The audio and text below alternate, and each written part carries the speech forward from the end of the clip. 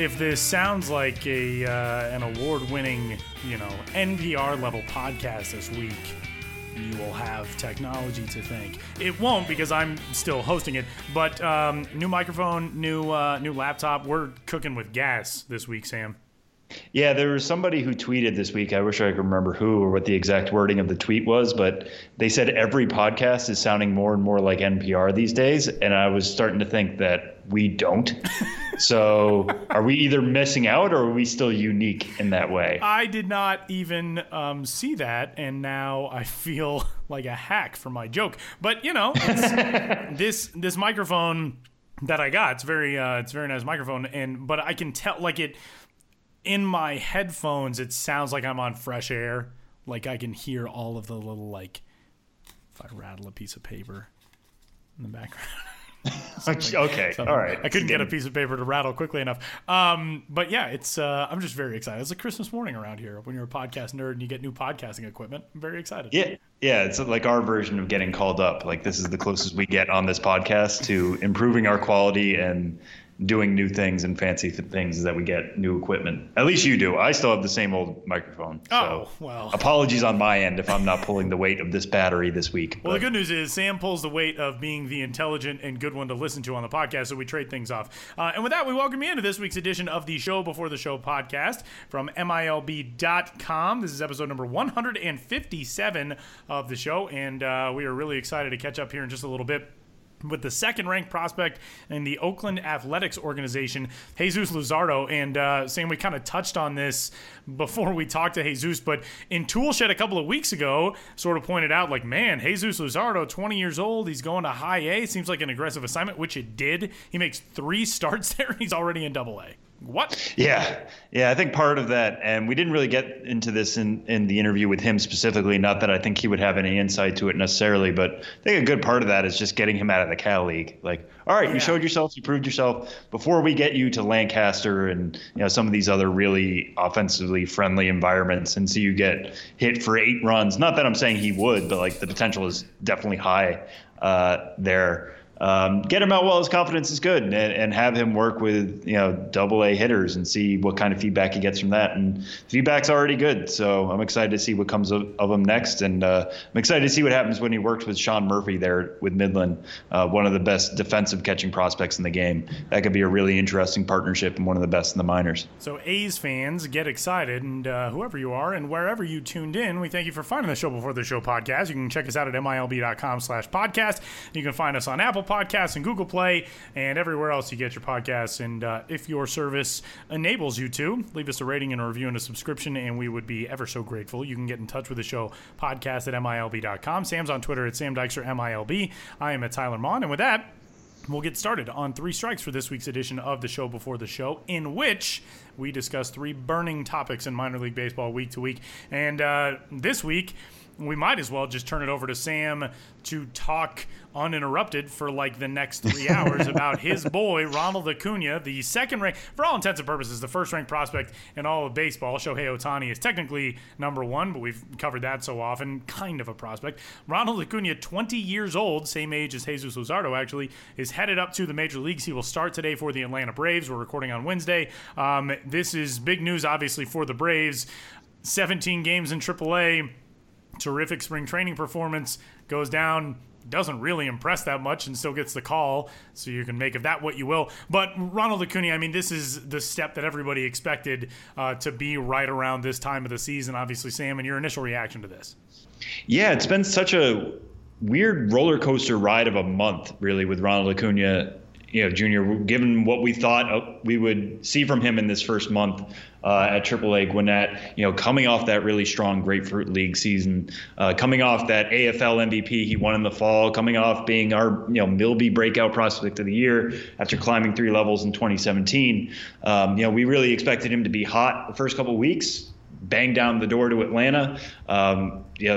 We were all going to have that discussion about whether he should be up already. We are already having that going into opening day. He probably should have been their opening day left fielder no matter what. But because of service time and they're trying to get another year of free agency out of him because of the way the CBA is set up, we knew it was going to be pushed deeper into April when he would finally get called up.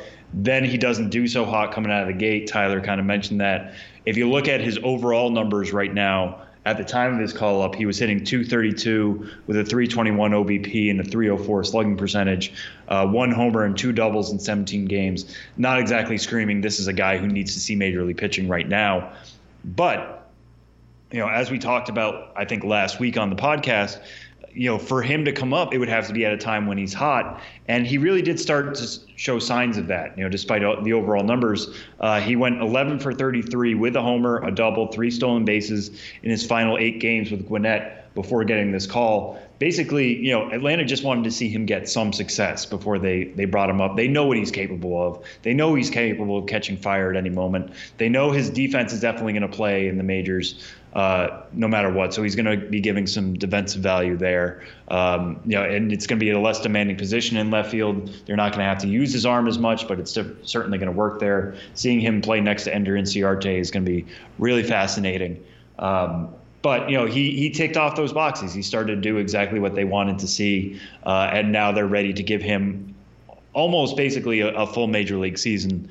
Not enough, obviously, to get around, or, not enough for him to get to free agency a year earlier than he would have otherwise. But, he's still going to be right in the thick of things, probably with the NL Rookie of the Year discussion once he starts actually piling up major league statistics and all that. So, we were just talking about this, like I said, why haven't they called him up yet? Well, he hasn't done the X, Y, and Z, and that's surprising because he's Ronald Acuna and he's done every other letter of the alphabet. And to see him turn it around this quickly, and for the Braves to trust him this quickly and say, they could have easily played the game where it was like, okay, well, we need to see him do it over a longer stretch now because we've seen him struggle. And now all of a sudden we're talking about Super 2 with him and holding him back till June.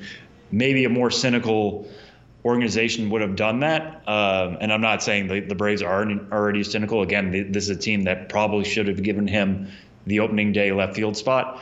But, they know what they have in him. They know they have, like we said, the top prospect in the minor leagues at the time of his promotion.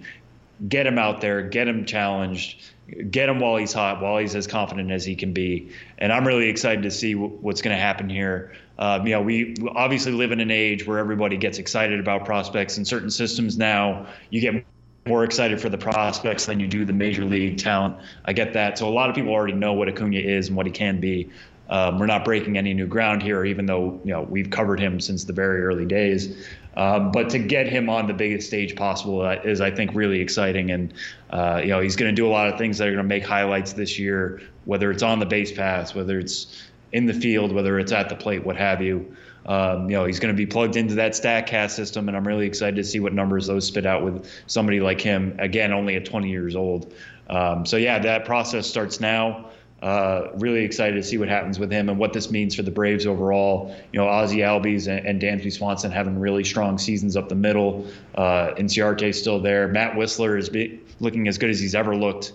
Fultinowicz, Newcomb showing some signs of promise. This is a Braves team that for a while now we've said is ready to pop, and this is the guy, the cornerstone that they're hoping to build around for years. Now he's in Atlanta. Let's see what happens next and what this means for this organization. Well, strike two kind of dovetails off of. Can you dovetail off of? I think you can only dovetail into. Anyway, it goes along with this opening topic. Ronald Acuna, a guy we're talking about, and Jesus Luzardo, a guy who we will talk to. Those couple of guys on the fast track as far as prospects go. Ronald Acuna last year soared through 3 levels in that system. Jesus Luzardo has already started this year at a level we thought was extremely advanced, and he's graduated from it after 3 starts there. Who else around the prospect world right now, Sam, do you see as being worthy of a similarly accelerated track in their development? Yeah, this one's kind of interesting because, every organization is different. So there's a lot of things you have to kind of use into this equation. And I'm not going to say the 2 guys who might be coming to a lot of your people's minds, which is, Vlad Guerrero and Bo Bichette, they're already on the fast track. I don't want to say, I'm not going to be breaking new ground by saying a guy who's 19 and a guy who's 20 are already at AA. that they could be pushed to the majors this year. I think we've said plenty about that. The one I'm going to throw out there is the number 1 overall pick from last year in Royce Lewis. I don't have any inside information on this. I'm not saying, I think the Twins are aggressively going to push him. And part of me is wondering what the Twins' philosophy is right now. They've held back Nick Gordon and Steven Gonzalez. They're both at Double-A Chattanooga after performing well there last year. So they have been kind of passive with their top prospects, at least at the upper levels. But Lewis is somebody who last year they gave 36 games to at the Gulf Coast League. That's kind of expected. He was coming out of high school. That's the way that works. But then they jumped him straight over rookie level Elizabethton, put him into full season ball for 18 games at Cedar Rapids, and he performed pretty well. Hit 296 with a 757 OPS. That's good for a guy who is still 18 now. He's not going to turn 19 until June. They move him back to Cedar Rapids, again, not wholly unexpected. But we're getting to the point now where, he could conceivably end the year at Fort Myers at Class A Advanced as a 19-year-old. And then, what does that mean for his 2019? Does he start out at Chattanooga? Does he start out at Fort Myers? How quickly can he exactly move up? He is a shortstop right now. Some people think he'll eventually move to center field. The higher he gets up, he could eventually bump into Gordon if he climbs quickly. But he continues to just answer all the questions everywhere they've put him. And they've been a little bit aggressive, Gordon and Gonzalez aside, they've been aggressive with their 2017 picks. Lewis last year, they sent Brent Rooker this year to start at Double-A. He's an advanced college bat. That kind of makes sense for him. But still, usually you start your college guys at high A, even if they are, advanced senior signs like Rooker was. They're willing to push this crop. This is a Minnesota team that's looking to kind of contend now. They're making big signings. Jose Barrios is becoming a legit ace for them. Byron Buxton is becoming a legit superstar for them. They want to make the most of this window while they have it and while they have tons of guys under team control. And not saying Lewis is going to be there as a teenager necessarily as a major leaguer, but he's hitting 300 right now in 10 games for Cedar Rapids, basically doing all the same stuff he did last year. He's a speedy guy that's going to play pretty much anywhere. That's not going to be really that much of a worry for him. I wouldn't be surprised to see him end this year at high A Fort Myers, still in his teen years, and then we're questioning, what does that mean for his track going forward? Again, this stuff is kind of difficult to predict. Even last year, I wouldn't have said Acuna was going to be a guy who was going to finish the year at AAA. But Lewis has all the pieces there, and the way they've treated him so far, he has the history there of being a guy who could potentially move quick. So I'm going to be keeping a close eye on him, as the months come along this summer. I'll give you a guy who I think is really on the fast track, and that is Shohei Ohtani of the Los Angeles Angels of Anaheim. Didn't even see the minor. No, I'm just kidding. We talked last week a little bit about this guy. I think Brendan McKay has the potential to do this, and maybe it was 2 weeks ago that we talked about Brendan. But I think what the Rays want to see from him, he's 22 years old right now at Low A and Bowling Green.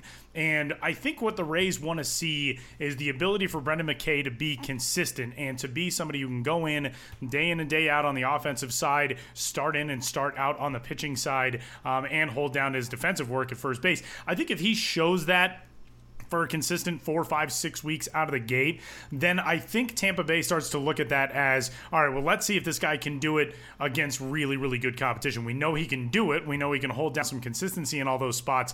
Let's see if he can handle it against guys who are more in his age group, guys maybe more as advanced as he is, especially offensively. Brendan McKay has torn the cover off the ball to start the season so far this year, and also has an ERA of 2 even and has struck out 15 through 9 innings over 3 starts.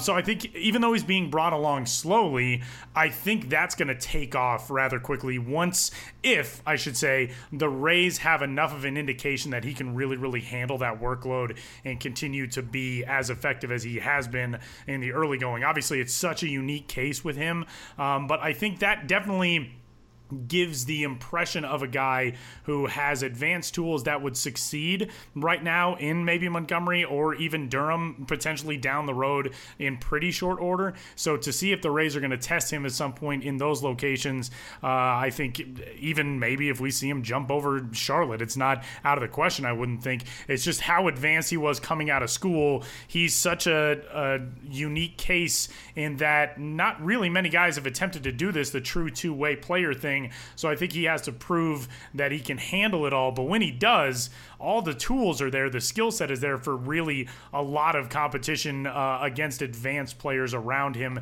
and against him. And I think that'd be really fun to watch from the Tampa Bay side. So a couple of names to keep in mind. Yeah, for sure. And 2 top 5 picks from last year. I mean, it's no surprise that we picked both of those guys. Given the way they've started their career, we're kind of projecting that forward.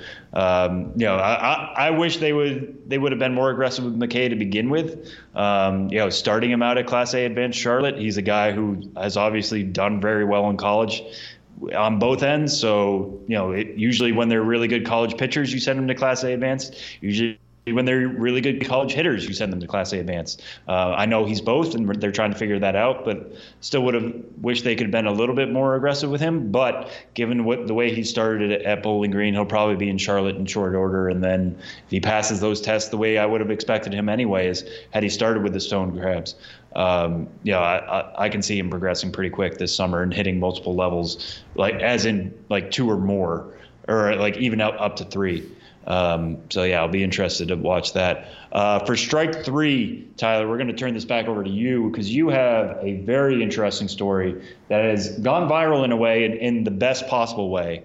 I think a lot of things go viral nowadays, looking at Kanye West's Twitter feed, in very bad ways. No, but this is like a story that I want everybody to read. I implore you to read. If you need to stop the podcast, go to our website, go read this story, come back so you know the backstory. That's fine. But you have one on a very interesting broadcaster who's working her way 2 ways herself in Frisco. What can you tell us about that?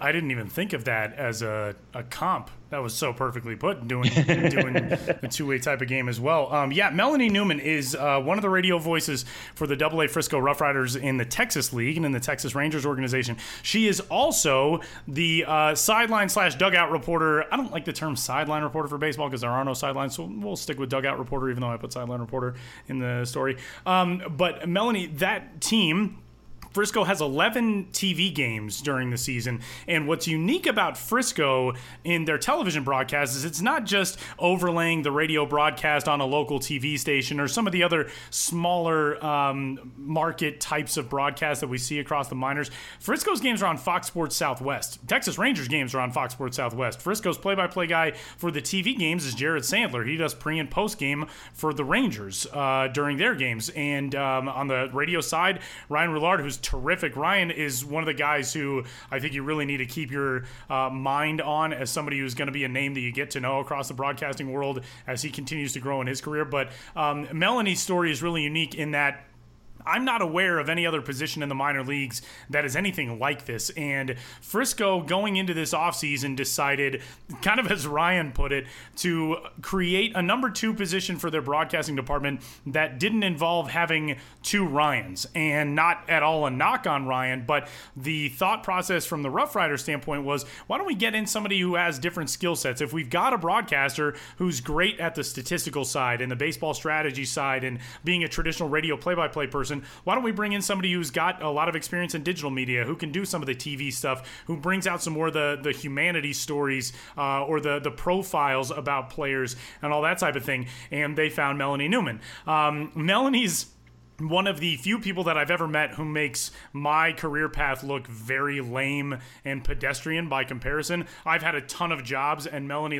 puts mine to shame. And it's funny because I got a text from one of the guys who Melanie cited as being a really big influence in her career, Mike Farron, who is the pre- and post-game host for the Arizona Diamondbacks. And he said, I wish more people had her drive. If you go to her website and look at where she's been, it's like college, got started doing some broadcast stuff in college for the Atlanta Atlantic Sun tournament. Then summer collegiate baseball team in a league in Texas. Then the Mobile Bay Bears. That was the first time she did baseball play-by-play on radio. Then for Mobile, she was in the AFL. She did stuff for the Arizona Fall League for a little while, did some sideline work on MLB.com, MLB Network broadcasts for Fall League games. Then she was doing spring training stuff. Then she's working with the ACC network. Then she's working with the Big South Conference. Then she's doing this. Then she's doing that, like nonstop. And it was funny because this is actually, the story is quotes taken from two different interviews. We had a really lengthy conversation during spring training last month at Surprise. And then I also got a chance to catch up with her yesterday before the story went up on the site today. And we're recording on Wednesday. But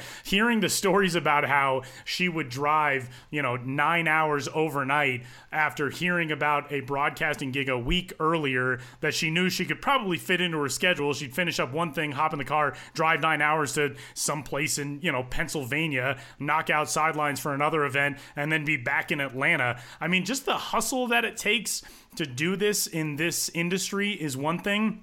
To do it the way she's done it is another, and I think the unique creation of that position is what makes this so fascinating, and that's the angle that I took for this story. The other angle, of course, is the fact that she's one of 3 women broadcasters in the minor leagues right now. Emma Tiedemann in Lexington with the Lexington Legends and the Kansas City Royals organization, and Kirsten Karbach, who is in Clearwater and has been there for a while as the lead voice for the Threshers in the Philadelphia Phillies system. Those are the only 2 lead female play-by-play voices for radio in the minor leagues, and no television work for those games for those 2 broadcasters. And so Melanie really has this very unique vantage point on the minor leagues from the digital side, the TV side, the radio side. And I think it's very cool that Frisco sort of thought outside the box for this. And I'm saying this as somebody who has been one of these guys and a part of a lot of these broadcast booths. Minor league baseball radio booths traditionally are 2 younger white males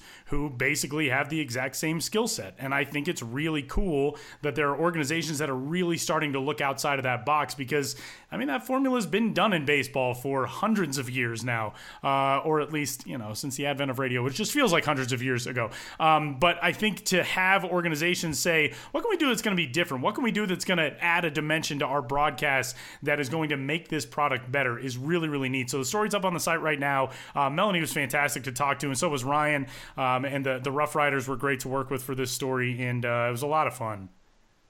Yeah, no, and it definitely comes across. And these are like some of the unique stories that only happen in minor league baseball, I feel like. And that's what makes our job so much fun. There are like 160 teams that we get to cover. But, hopefully a day comes where this isn't unique anymore. And that's exactly what Melanie said. And that was one of the themes we had in our conversation back in spring training. And the reason why I felt this was a more interesting story about the role rather than the fact that she is a woman in broadcasting in minor league baseball is the fact that it's so different and it is so unique. And it really was a point of focus in our conversation that she said it shouldn't be something that's focused on. Yes, it's a historic moment when somebody, and this is included in the story as well, Jenny Kavnar, who is one of the sweetest and most intelligent baseball people that you'll ever meet in your life, did play-by-play for the Colorado Rockies telecast on Monday against the San Diego Padres. She was the first woman to do play-by-play on a major league telecast since 1993,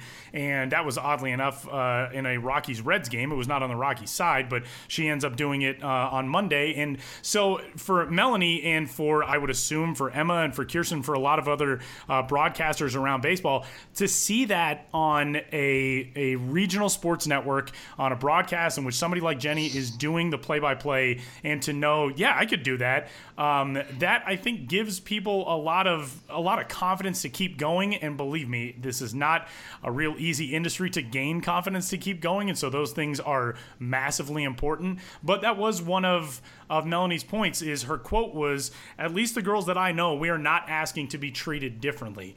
And that's what it all comes back to. These are broadcasters who want to be broadcasters. They're not broadcasters who want to be focused on as being women in broadcasting. They want to do the broadcast because they love doing broadcasts and they love learning about baseball, calling games, being a part of that role. And it's so neat to me that this is being taken for now multiple teams as the new normal. And haven't gotten a chance to listen a ton to Melanie, but she and Ryan, from what I've heard, are doing great together. And I also thought it was really, really cool that both she and Ryan talked about their process post-game. Every night when games end, they go back through the broadcast, and Ryan will give Melanie feedback. They'll talk about what worked in the broadcast and what didn't. And that, I mean, when you're working as part of a broadcast team in the minor leagues, like the last thing that you want to do at the end of a game is sit around for another couple hours and talk about things that you did at work, knowing that you have to be back to the ballpark probably in 9 hours from that point.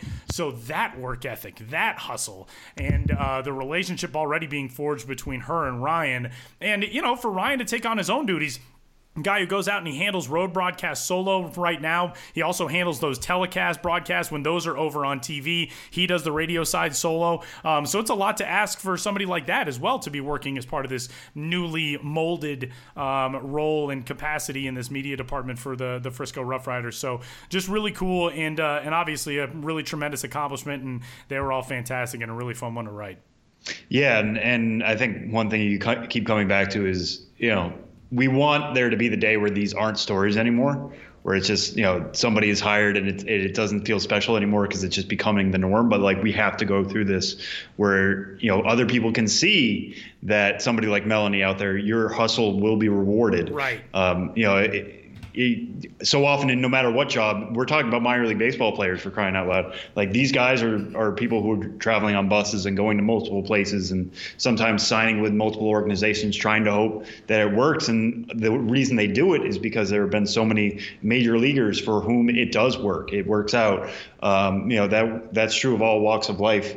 People who are looking for that inspiration need to hear about it. Melanie can be that for people, and that's why these stories mean so much, not just in terms of, you know, it's inspirational to women or inspirational to broadcasters, but pretty much anybody who is looking for, you know, who has been hustling for years and needs to hear that something works out in the end. Like, this is that story for that as well. And that really is so cool. I mean, if you are a broadcaster and you can be somebody that a kid talks about as being an inspiration to get into a line of work, and Ryan mentioned that about Dave Niehaus, the late broadcaster for the Seattle Mariners. I mean, people who went into broadcasting, we all have those people that we looked up to and the people that made it seem like fun for us, made it seem like something that we wanted to do. If you're somebody like Melanie or somebody like Jenny Kavnar, if you're Emma, if you're Kirsten, all these broadcasters who can set that bar for young women that are coming up behind them in the industry, it's just so cool. And I felt really privileged to get a chance to tell this story. And so that's up on the site right now.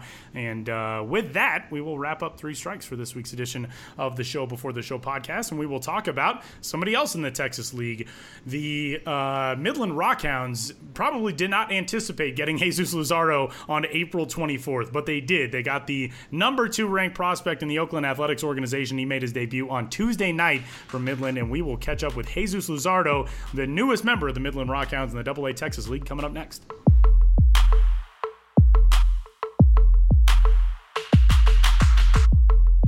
This week on the MILB.com podcast, the show before the show, we are excited to be joined by a guy who, at the start of the season, we thought had a very aggressive assignment out of the gate and has already 3 weeks into the year gotten himself promoted to the next level. Jesus Luzardo, the second-ranked prospect in the Oakland Athletics organization, joins the show fresh off of getting things started with his AA debut with the Midland Rockhounds in the Texas League on Tuesday night. Jesus, welcome. How's I would ask you, I guess, how the season is going, but seems like it's going pretty damn well. What's this been like from your perspective these 3 weeks?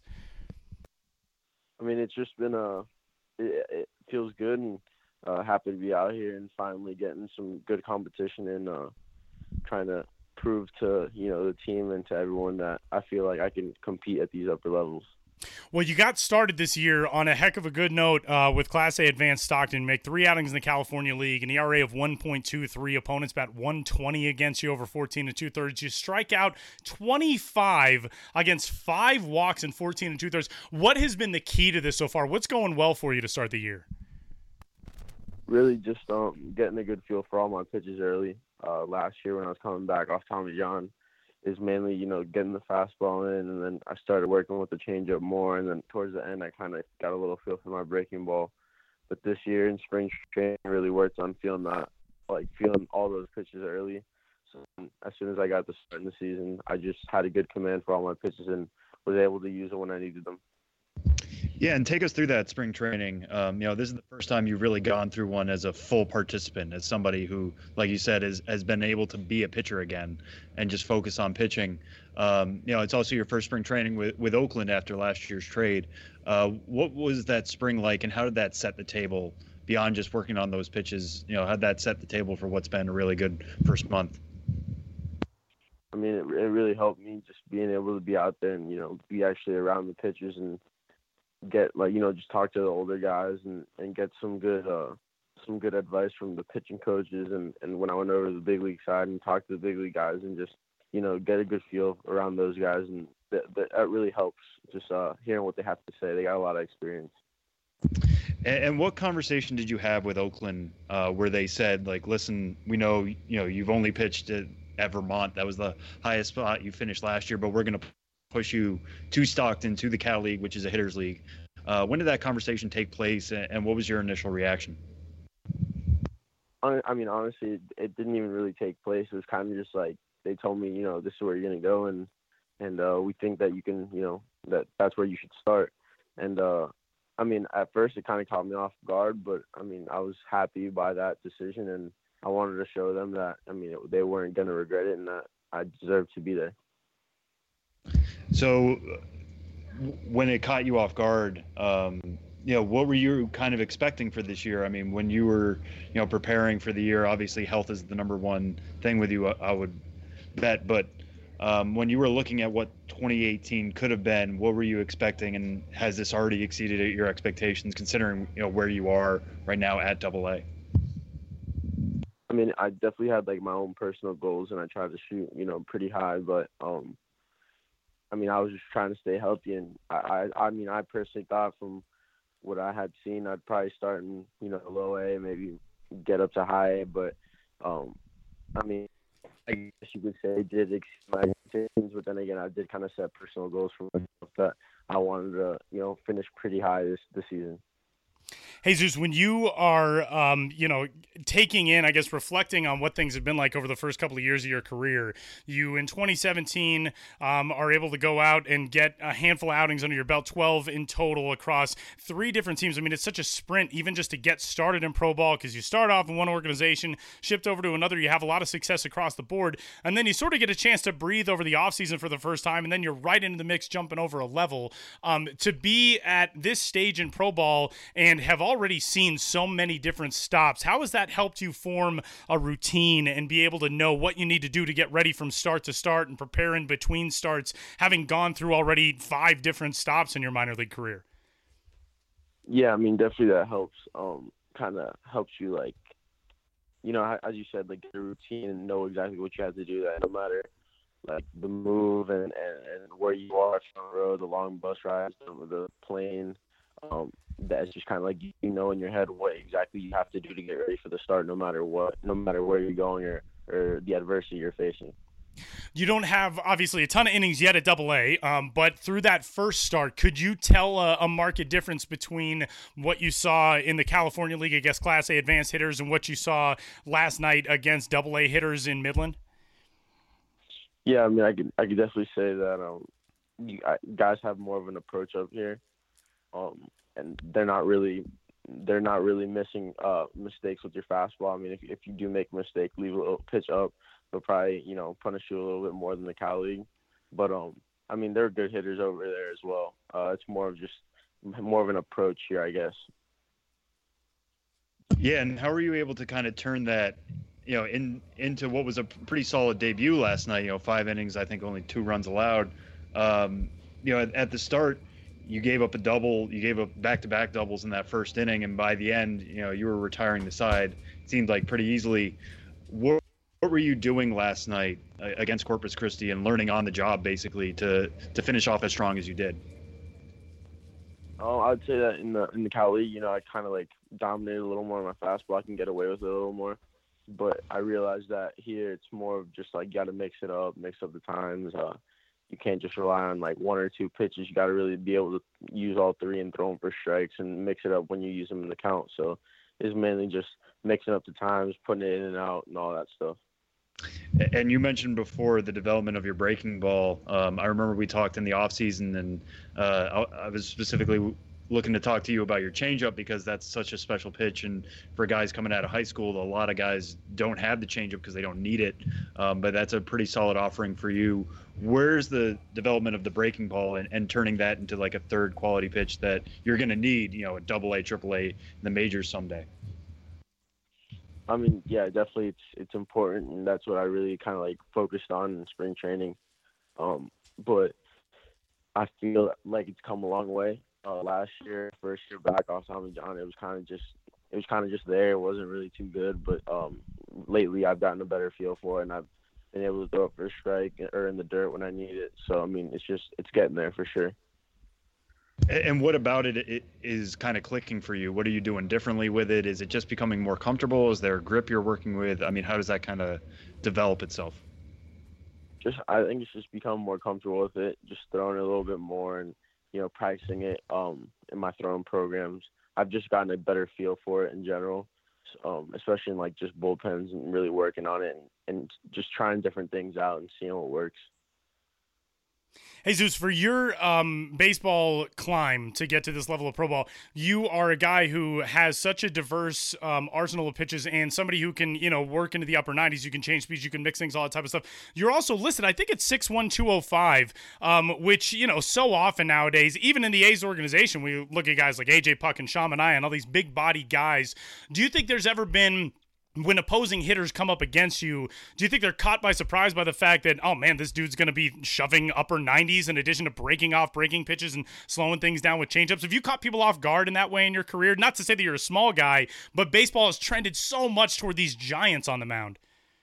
Yeah, definitely. I've even talked to a couple guys I've pitched against, and they're just like, I don't understand. Like, guys 6', 6'1" usually don't, just don't run it up like that. And so I mean, I guess you could say, yeah, I catch some guys off guard. And I mean, I guess nowadays with scouting reports and all that, I'm sure that they kind of just know what's coming.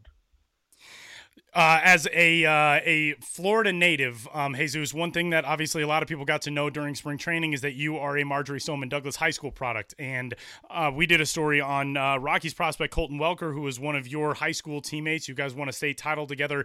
And then this February, everything turns into a nightmare. And I know you got a chance to actually be home and be at the vigil and try to, be a backbone for that community, which rose up as one giant backbone for a lot of people around the country and around the world. Now that it's 2 months past and you guys are learning how to live in this new existence, what's that been like for you getting back into the everyday routine of baseball while also still keeping this larger mindset of where you are in the community that you're a part of? What's that been like over the last couple of months? I mean, it's definitely, at first it was kind of tough, leaving home right away because it happened the day before, or 2 days before I had to leave. But just being out here and playing ball, it kind of just helps me.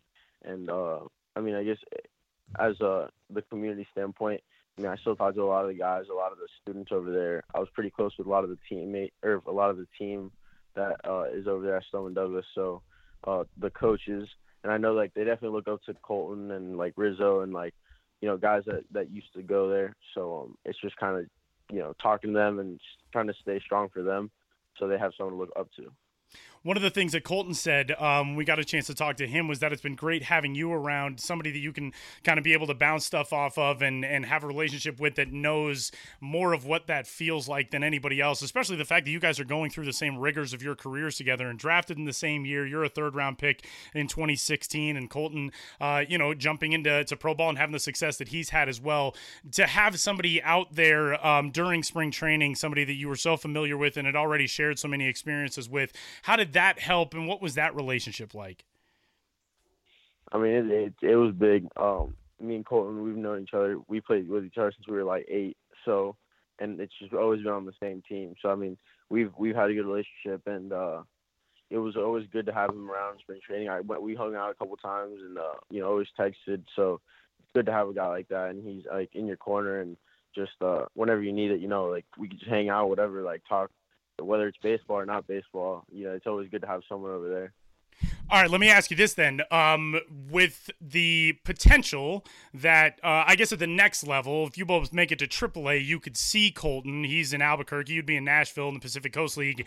Let's say you get a matchup with Colton. You don't have to give away everything in the bag of tricks, but how do you approach a hitter like Colton Welker, and how, because of course we know that you're going to get him out in this scenario since we're asking you, how are you going to get Colton Welker out?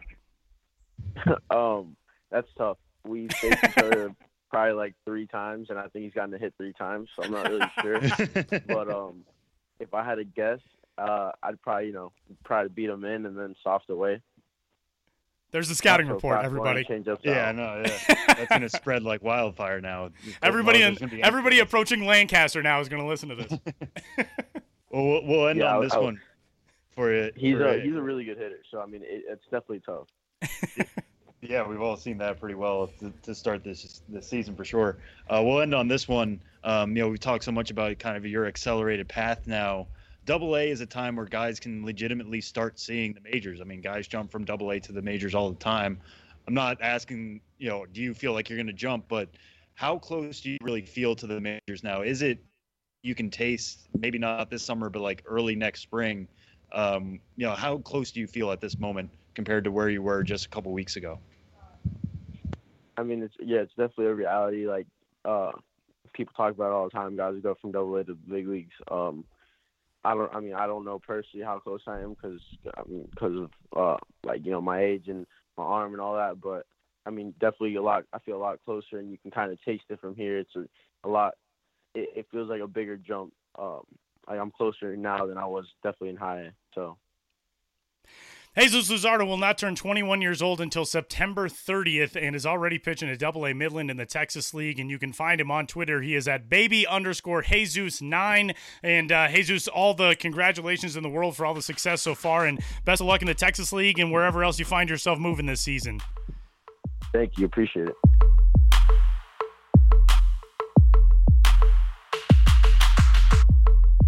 The business of minor league baseball is up next as we welcome in one Benjamin Hill to discuss a whole host of promos and fun things this week. Hello, Ben. Hello, Tyler, and hello, Sam, sitting to my right. Hello, Ben. Is that always the arrangement, Sam, to the right? No, not really. Sometimes to the left? Okay. Yeah, we're in different rooms. Yeah, we're in different rooms almost every week. I think today we're in 5Y for those keeping score at home. Yeah, and it depends on which side I think is Ben's best side that day. So today it's the right side. That's helpful for an audio podcast. Well, let's dive in. Ben, the story coming up on the site, up on the site as of today, if you're listening on Thursday, the day on which this podcast is released, a cool one about a book titled Perfect Pitch by Joseph L. Price, who has sung the national anthem for over 100 minor league baseball games and did that all over the course of one summer. Not only has Ben reviewed this book, Ben also blurbed this book. It's up on the Amazon page, a review from one Ben Hill, along the likes of Ron Shelton, who wrote Bull Durham. So that's pretty cool. But tell us about this book. Yeah. Well, this is a story I kind of have a years-long connection to. And yes, there will be a full disclosure in the article that I've blurbed the book. I don't want anyone getting the wrong ideas. This is no pay-for-play type operation. Ben did say he gets 15%. So that was a joke. That was a joke. For the record, that was a joke. But anyway, Joe Price is a professor of religious studies at Whittier College, and he's actually set to retire very soon. And he has a new book out detailing just what you said, Tyler. In 2011, he traveled the length of the country and then some, and sang the national anthem at 104 minor league ballparks.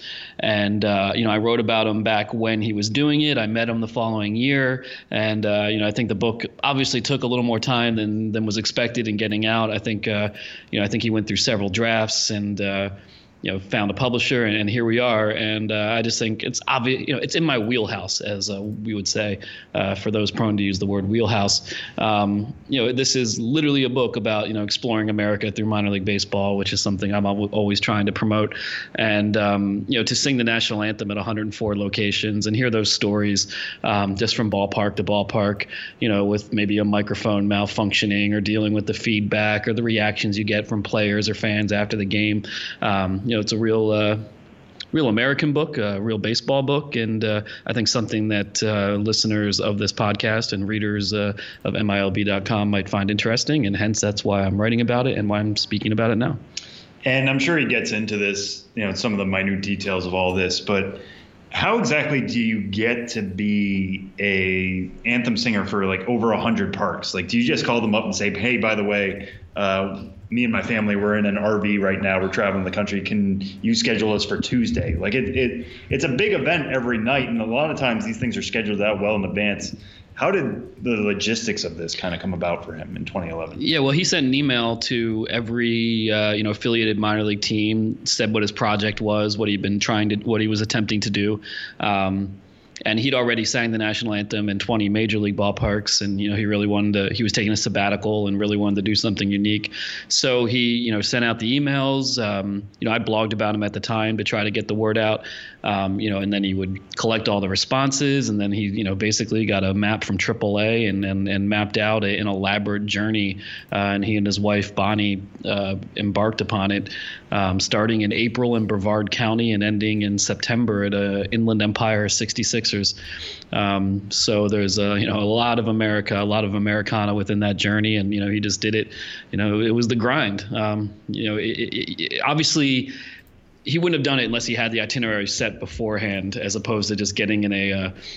Although that would be a good book too, just getting in an RV and coming across a stadium and just stopping by and saying, "Hey, you guys mind if I sing the anthem?" Yeah, right. Probably a little less effective, but equally entertaining in its own right. Well, Ben, the book on sale now, who does not get an actual 15%, just to keep that clarified, perfect pitch. The National Anthem for the National Pastime, which came out in paperback last month, so you can check that out and read the review up on the site. And we will move on to things on the field post-Anthem, and there's an interesting and fun theme taken over across some minor league baseball alternate identity promotions, and that is one of whiskey. And I remember a couple of years ago we saw the Bowling Green Bootleggers alternate identity on kind of a what could have been night, but West Virginia is doing it. I know that Louisville is doing it. Peoria is now doing it. Whiskey themed is kind of I would say at least sort of an unexpected twist to all of the alternate identity promotions across the minors. What's been behind this? Yeah, this is my last, I was going to say my last episode of Promo Preview, my last edition of Promo Preview. And as I've mentioned on previous podcasts, I've been trying to, especially in the early going of the season, try to do articles that just sort of compile trends. And so last week, the Louisville Bats said that they are going in May. They're going to suit up one night as the Louisville Mashers, and that's referencing a key part of the whiskey making process, in which you have corn mash, and the logo is an anthropomorphic barrel holding a bag of corn and a baseball bat, as of course you would expect. And once the Louisville Bats unveiled that identity, it just kind of sparked in my head. I was like, hey, we've kind of got a little whiskey theme going here a little bit. And, Tyler, you mentioned the Bootleggers. That is what kicked it off. That actually won the Milby Award for Promo of the Year in 2016. And this they're doing it later this month, I believe, in just a few days, this weekend. Bowling Green Bootleggers Part 3. And then last year we had the Peoria Distillers enter the scene. And the unique thing about the Peoria Distillers is that's actually a pre-existing identity for Peoria professional baseball that went back to the 19th century. So that's not just it's not what could have been. It's more of a throwback. And this year there's actually a series later in the summer between the Bowling Green Bootleggers and the Peoria Distillers that they're calling the Battle for the Barrel, I believe. And then in the short season, we got West Virginia Black Bears, who when they did their Name the Team contest a few years back, they played their first season in 2014. Moonshiners was one of the Name the Team options that was not chosen. And so now they're doing a what could have been type night or weekend in July, the 17th, 18th, and 19th, in which they're going to be the Moonshiners. So you look at these team names and you just see various parts of the whiskey making process all illuminated through these team names. You have moonshining, bootlegging, distilling, and mashing. So if you like whiskey, check out the story and have a drink. Yeah, and can there be any other whiskey names? I'm trying to think of like what other like tumblers. Like what else do you use? Tumblers. What's that? Drinkers. drinkers, just straight up drinkers. Yeah, I mean, we're just getting more and more vague, which is what happens when you drink. You just get drunks. Shooters, like what? Yeah. I'm sure there's other parts of the process that we are not thinking of right now. But I also like that bootlegging and moonshining is like explicit references it's accepted, to illegal production of illicit substances, which is something we support in minor league baseball. It's just very strange that we just embraced that era of American history as like, wasn't it cool when everybody was just breaking the law by brewing booze in bathtubs in the woods? Like, seems like an odd thing for everybody to just climbed onto. It seems like a fun time. Yeah, absolutely. It's a conversation we can save for another time, but it makes you think about things that are illegal right now that decades from now might be accepted enough to be minor league alternate identities. And we're going to leave that to everybody's imagination. One of us recording this show from Denver, Colorado. Ben, in 2018, you will, for the first time ever, have a partnership with a charity for road trips. And this is a really cool story, and it's up on bensbiz.mlblogs.com. But tell us about what you're doing with the Versus Cancer Foundation for these road trips in 2018. Right. My road trip season officially kicks off May 4th with the Delmarva Shorebirds. And, every year that I go on the road, I like to have new components to what I do. And so this year it's really cool. I've teamed up with Versus Cancer, which is an organization started by an ex-athlete that fights against cancer, specifically childhood cancer and pediatric brain tumors. And so obviously a very serious cause. But, Rachel Mark, who works for the organization, came from the world of minor league baseball. She worked in Charlotte and she worked in Scranton Wilkes-Barre.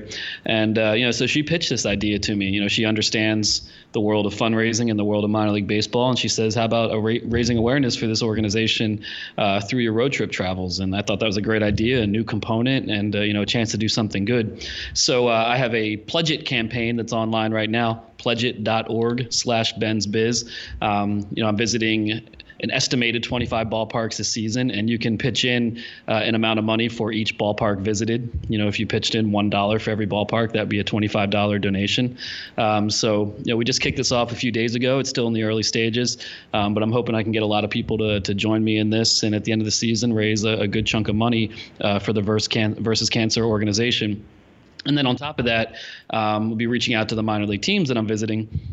And hopefully we'll have a charitable component from the team side as well. Nothing obligatory, of course, but where applicable, I think there'll be other elements to the fundraising. And the first team I'm visiting, the Delmarva Shorebirds, have agreed to donate their Launch-A-Ball proceeds from that night, which is pretty cool. It's a Saturday night. It's their Star Wars promotion, or it's a Friday night. Oh, yes, it's a Friday night, May the 4th. It's a Friday night, but regardless, for a big theme night, Star Wars, they're donating the proceeds to Launch-A-Ball. That's a great start to this partnership, and I just look forward to seeing it grow as the year goes on, and just trying to do my part. So once again, that's pledgeit.org/bensbiz, and you can check out my blog, Ben's Biz blog, for a post explaining the partnership a little bit more.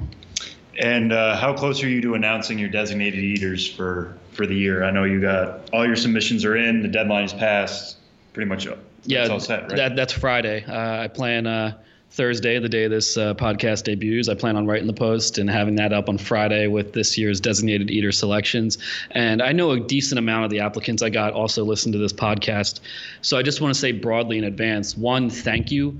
I got more applications this year than I ever have, and the range of responses and the humor and passion put into them is it's amazing to me because, when I get on the road, it's, just me by myself, and I often question what I'm doing, and to see people like the designated eater concept and say it's on their baseball bucket list, it gives me a little more energy to keep doing it and hopefully keep doing it well, or at least acceptably. And it's been very tough. I'm a sensitive soul and I hate letting people down.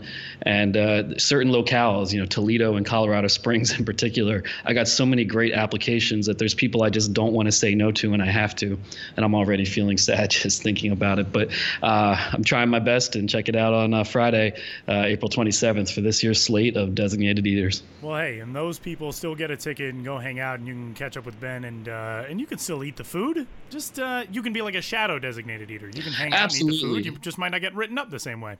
Absolutely, and that's a great point, Tyler. Everyone who gets in touch with me in any way, whether they want to be a designated eater or not, if you want to say hello tell me what you're into, anything, please do so.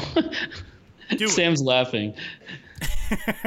Tell me what you're into, what book you're reading that week. I'm actually interested in that sort of stuff. So, go ahead and mock me, but I'm going. I'm not mocking. All right, well, what was that? My very defensive. That's why I'm not a lawyer. My defensive voice is a good way. I'm the same way with that. And if you would like to discuss a book that you may be reading with Ben, Perfect Pitch is for sale right now to tie all these things in this interview. Benjamin Hill's on Twitter. He is at Ben's Biz there. The blog is bensbiz.mlblogs.com. There you can get information on the really cool partnership with the Versus Cancer Foundation and find out how you can donate and contribute to the cause. And Ben could be in a city near you sometime in the very near future. Ben, thanks. Hey, thank you guys. And once again, I want to know what you're into. Hit me up on Twitter or email and just tell me about yourself and your life. I appreciate it. Thank you.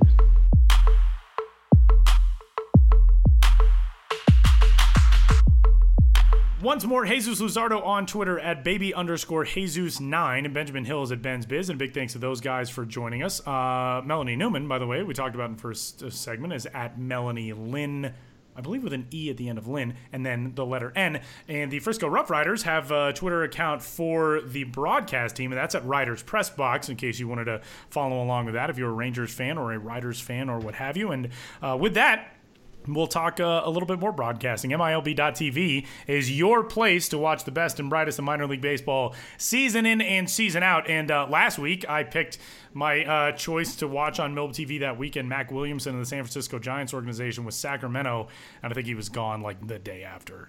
Not smart. But I mean, like smacking homers in the big leagues. You did say people should watch him because he's very good, and you back that up by getting him called up. That's true. That is true.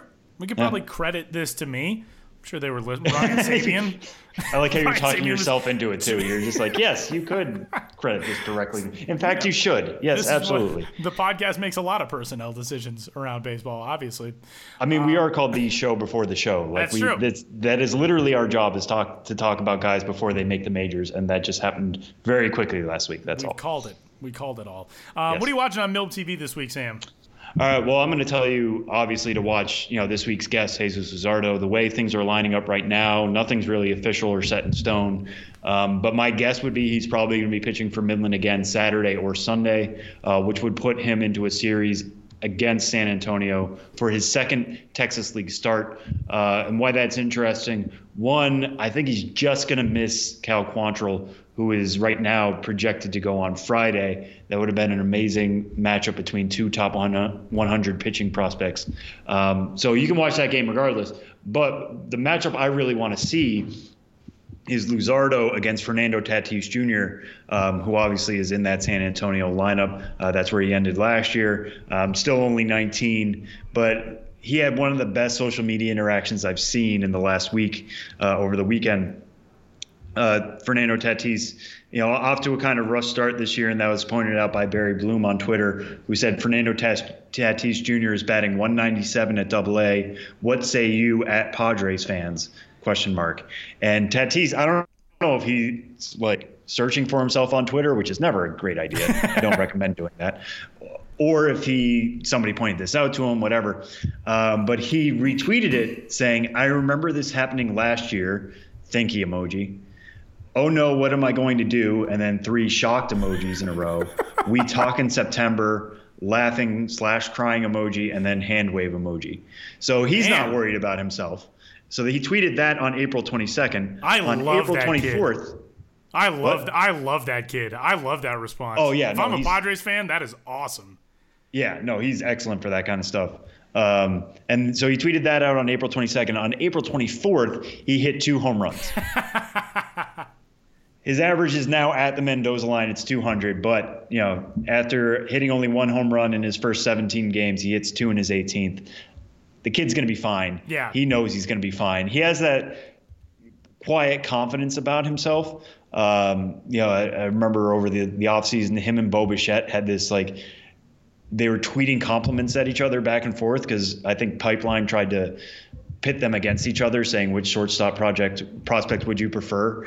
And Tatis is calling Bichette Mr. 400, and Bichette saying all these nice, couldn't love either one more. And then to see that he is confident in himself. He's not just passing things off to Bichette. He knows what he's capable of. He knows what he can do. And he's starting to show that. So him going up against Luzardo would be really interesting. Tatis is a right-handed hitter. Luzardo, a left-handed pitcher. You would think the advantage would be with Tatis. But, these are two really young guys playing at a high level. That'll be fascinating to watch. So watch it while you can over the weekend. I'm going to stick in Double-A. I feel like it's been a very Double-A-centric show today, but I'm going to go to the Southern League, and Eloy Jimenez is back with the Chicago White Sox Double-A affiliate of the Birmingham Barons, the 2018 future minor league home run champion. So far, through his first 6 games, hitless in his first 3, and then since then he's gone 4 for 11. He had 2 home runs on the 22nd against Pensacola, but every game that he's played to this point has been on the road, so he'll get a chance to make his debut in front of Birmingham fans at home against the Biloxi Shuckers, coming up in one of those 5-game series that they do in the Southern League sometimes. So that starts on Thursday and then ends on Monday, which is so crazy. And then that team hits the road for a 5-game series at Tennessee. But to see Eloy Jimenez back and healthy is very exciting, and again, very much in the same mold as somebody like Fernando Tatis Jr. I don't think a slow start is really going to bother Eloy either. So you can check that out at MILB.TV as well. And that will do it for this week's edition of the Show Before the Show podcast. Again, you can get in touch, podcast at MILB.com. Sam's on Twitter at Sam Dykstra, MILB. I am at Tyler Mon, and let us know what you think, your questions, your thoughts, your comments, your concerns, anything you would like to know about the world of minor league baseball. We will do our best to get it to you. And until next week, enjoy another fun week of baseball on MILB TV and elsewhere, and we'll talk to you for episode number 158 next week.